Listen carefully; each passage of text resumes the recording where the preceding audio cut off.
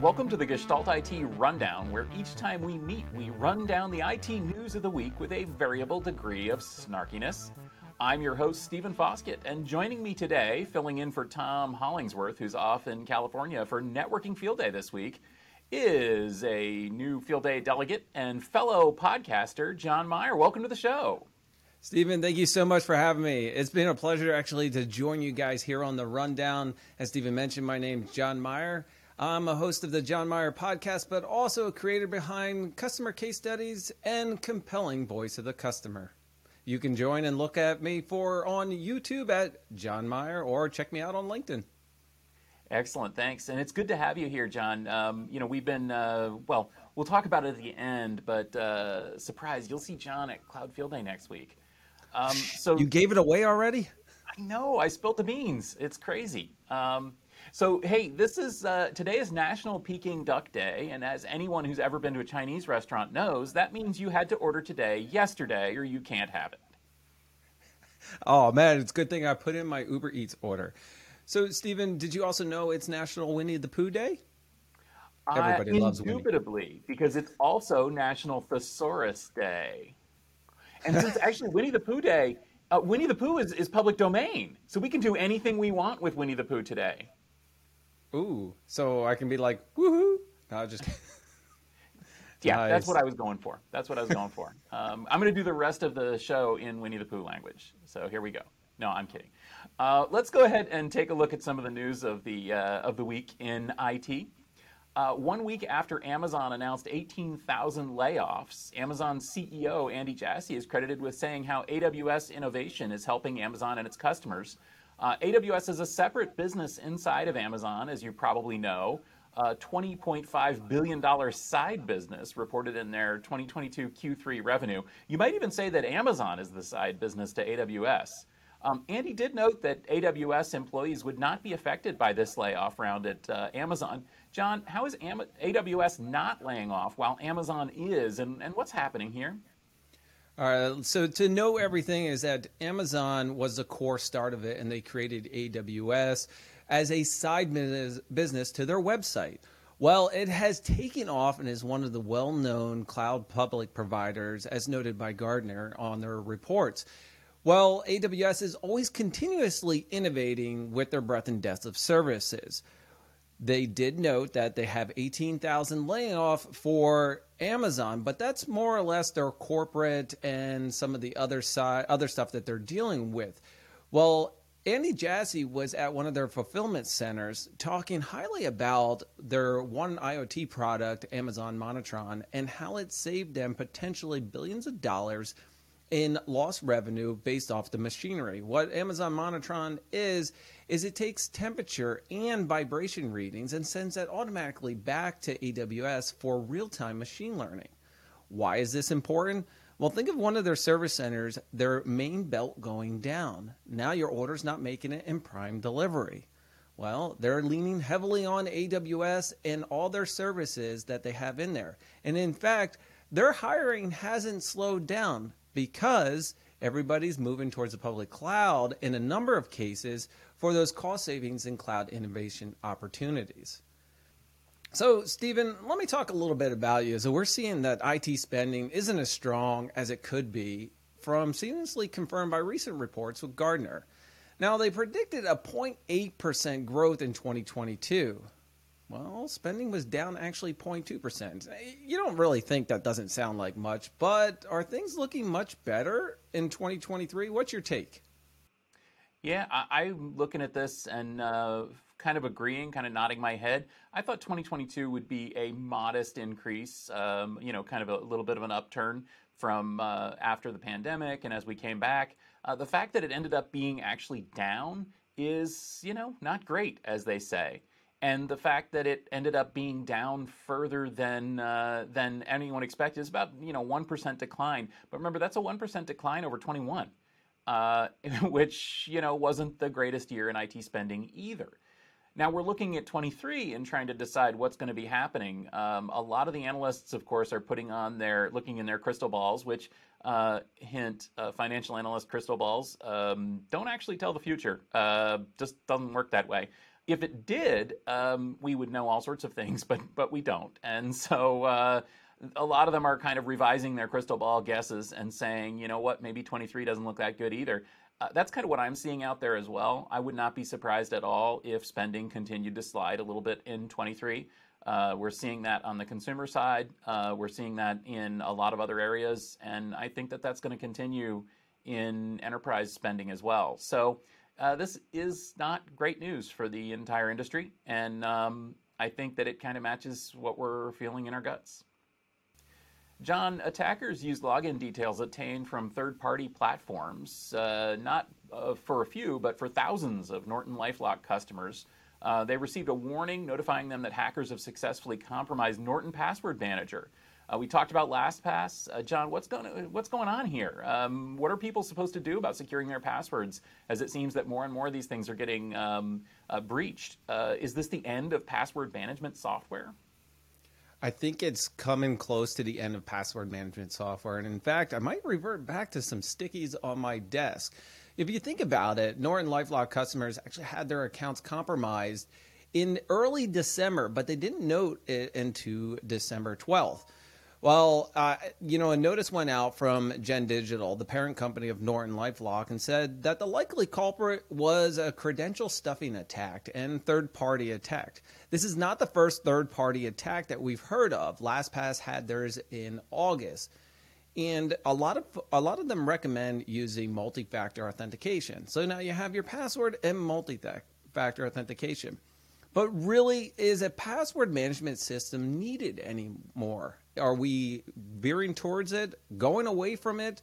Are we utilizing different services? And if you think about it, the company said that it found the intruders actually compromised the accounts as far back as December 1st, as they noted. What they really did is found a username and password that was on a well-known site that was already hacked and breached, and they just attempted it there, which allowed them into the system. So is any online password thing safe? No. Will I revert back to my stickies? I don't know. Don't look at my desk. But we'll have to find out.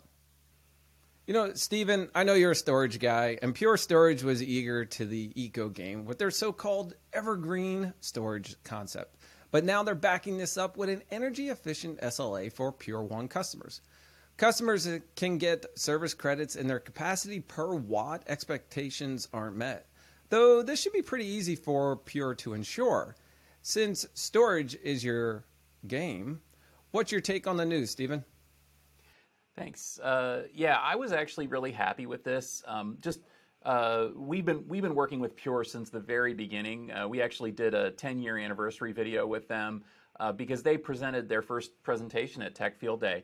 And I think it's important to note this evergreen concept was around right from the very start and is pretty cool. Essentially, it's a ship of Theseus for storage, where you can swap out different parts and keep the data and sort of the storage array online. In fact, what I've heard is that a lot of Pure customers still have their original array or some component of it, probably the power cord, still in production, even though they have updated every other part of it since then to get to the modern system. It's kind of cool, isn't it? I mean, imagine if you could swap out all the parts of your car and still have the same car at the end. That's kind of what this evergreen concept is. Pure has been talking a lot about how this is an eco advantage, and also how all flash is an eco advantage over disk. And I have to agree. It doesn't take a genius to imagine that moving to solid state storage, having more efficient storage, not getting new hardware and throwing out the old hardware all the time is more efficient. And now they're backing that up with an SLA, which is kind of cool for their their OpEx Pure One customers. They'll get an energy efficiency SLA. I think the only kind of downside here is that the SLA is watts per terabyte. And that's super easy for Pure to meet because obviously they know how much power the system takes. They know how much system you've got, and they can just say, yeah, the system won't exceed that, because of course it won't exceed that. But that's cool, right? I mean, I like that. And also this gives us, I think more importantly, a baseline where we can start talking about watts per terabyte. I think that's the real story here. So it's not so much the SLA, it's the fact that we might actually know how much power it's costing to deliver this storage and be able to compare that on kind of an apples to apples basis against other vendors. And that's really, I think, where this goes and starts getting interesting. John, rumors that Microsoft is going to expand ChatGPT access due to their OpenAI investment continue to swirl. And we've heard that CEOs were buzzing about using ChatGPT-style AI while they were meeting at the World Economic Forum. As for me, I'm just hoping that they can, make the thing open enough that I can actually ever log in and try it. Are more companies going to be focusing on ChatGPT? Is Microsoft going to be rolling this out? And are the rumors that we're going to all just use chat instead of Google search in the future? Is that true? Okay, so let's understand ChatGPT. First of all, Stephen, I was able to successfully log into it after a couple of days. They were at capacity, and the engineers do have some humor when they don't have enough capacity. Talking about the public interest of OpenAI, which surged in November, ChatGPT, which is a text-based chatbot that actually can draft, pose, even complete computer code, can put together a presentation. In fact, Stephen, don't tell anybody, but they put together this one. So, using ChatGPT is actually very enhanced, and it's continuously learning. There are some concerns, ethical concerns, writing essays for students and understanding some of the stuff, but it does help you actually get started. You still have to be an expert in your field to understand if it produced the right results and if it's going to provide valuable content. Now, if you look at some of the stuff that comes out of ChatGPT, it gets you a starting point, and it's only going to get better. Is it replacing Google search? Well, I'm not sure I can say go Google it, go chat it, ChatGPT. Yeah, I'm not really sure about that. But Microsoft has actually added $1 billion or taken a stake into the OpenAI in 2019. Now, they are increasing their OpenAI search stuff in order for ChatGPT. But did you also know in other news that Microsoft is laying off almost 10,000 employees? I wonder if they can go over to the ChatGPT side. So, Stephen, Supermicro, Dell, HPE, Cisco, and others have introduced the first server lines based on Intel's recent announcement of the 4th generation Xeon processors. Of course, NVIDIA is also supporting these new processors with their H100 DGX platform.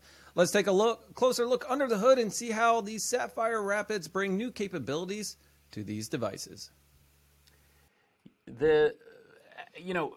Now that the Sapphire Rapids products have been officially announced, we're seeing a lot more people talking about what the processor can do. And I think it's important to recognize, as we mentioned last week, that Sapphire Rapids has actually been out there for about a year. There's been early testers. There's been a lot of people using the platform. In fact, I'm hearing that some of the hyperscalers are already rolling it out in volume for customers. There certainly have been a lot of appearances of Sapphire Rapids servers at events like OCP and supercomputing, running CXL, all that stuff. And so we're finally getting a look at where the rubber meets the road, which is servers and storage devices that are using Sapphire Rapids Xeon in production. And it's coming from basically all the companies. I don't want to give short shrift to the others, Inspur and people like that, but I'm really going to focus here on the ones that matter the most to me and my customers and my community here at Enterprise Tech. So we're going to start a little bit with Supermicro. We'll talk about Dell, HPE, Cisco, NVIDIA, as you mentioned. But really, I think it's safe to say that we're going to see Sapphire Rapids from everybody. So starting off with Supermicro, so we've got the X13 generation of servers now. Supermicro has numerically numbered theirs, and it's so helpful because you can know kind of which generation the server is just from the model name. And of course, Supermicro covers everything across the spectrum. Full disclosure, I bought a Supermicro server for the office, and that's probably what's running in the cloud. It's probably what's running in the software-defined storage solution that you're running, that sort of thing. They're everywhere, hyper-converged.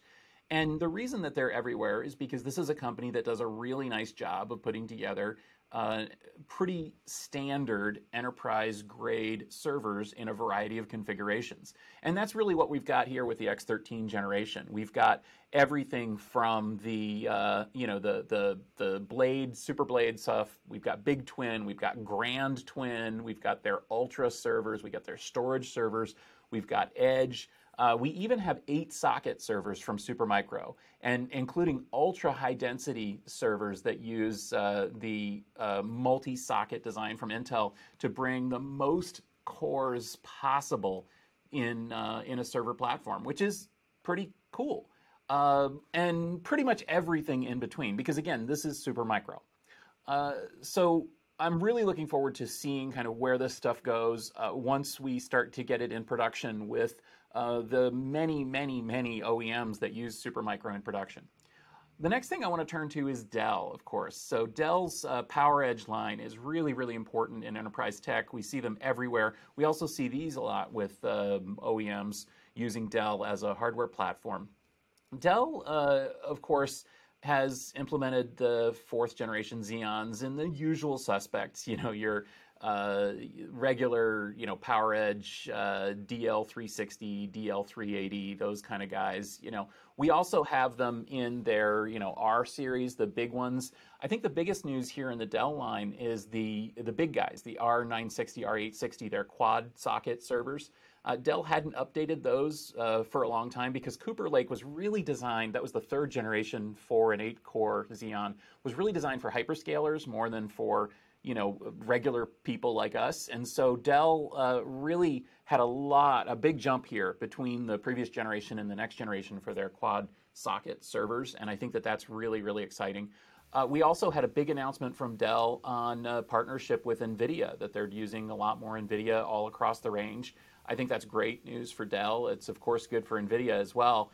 And overall, looking at the Dell range, I think that this is a solid update, especially, as I said, if you want a ton of processor cores. Stephen, I feel like I'm missing. I don't want to jump in there, but I feel like I'm missing out. I used to have a few of those DL360s actually here in my house, in my basement. And you're wondering why? Because I was a nerd and I liked hardware and building things. I think I'm missing out on some of this 4th generation. Anybody got a 360 lying around I can upgrade? I think that, hey, Michael, hook a guy up, would you? I'll be right back.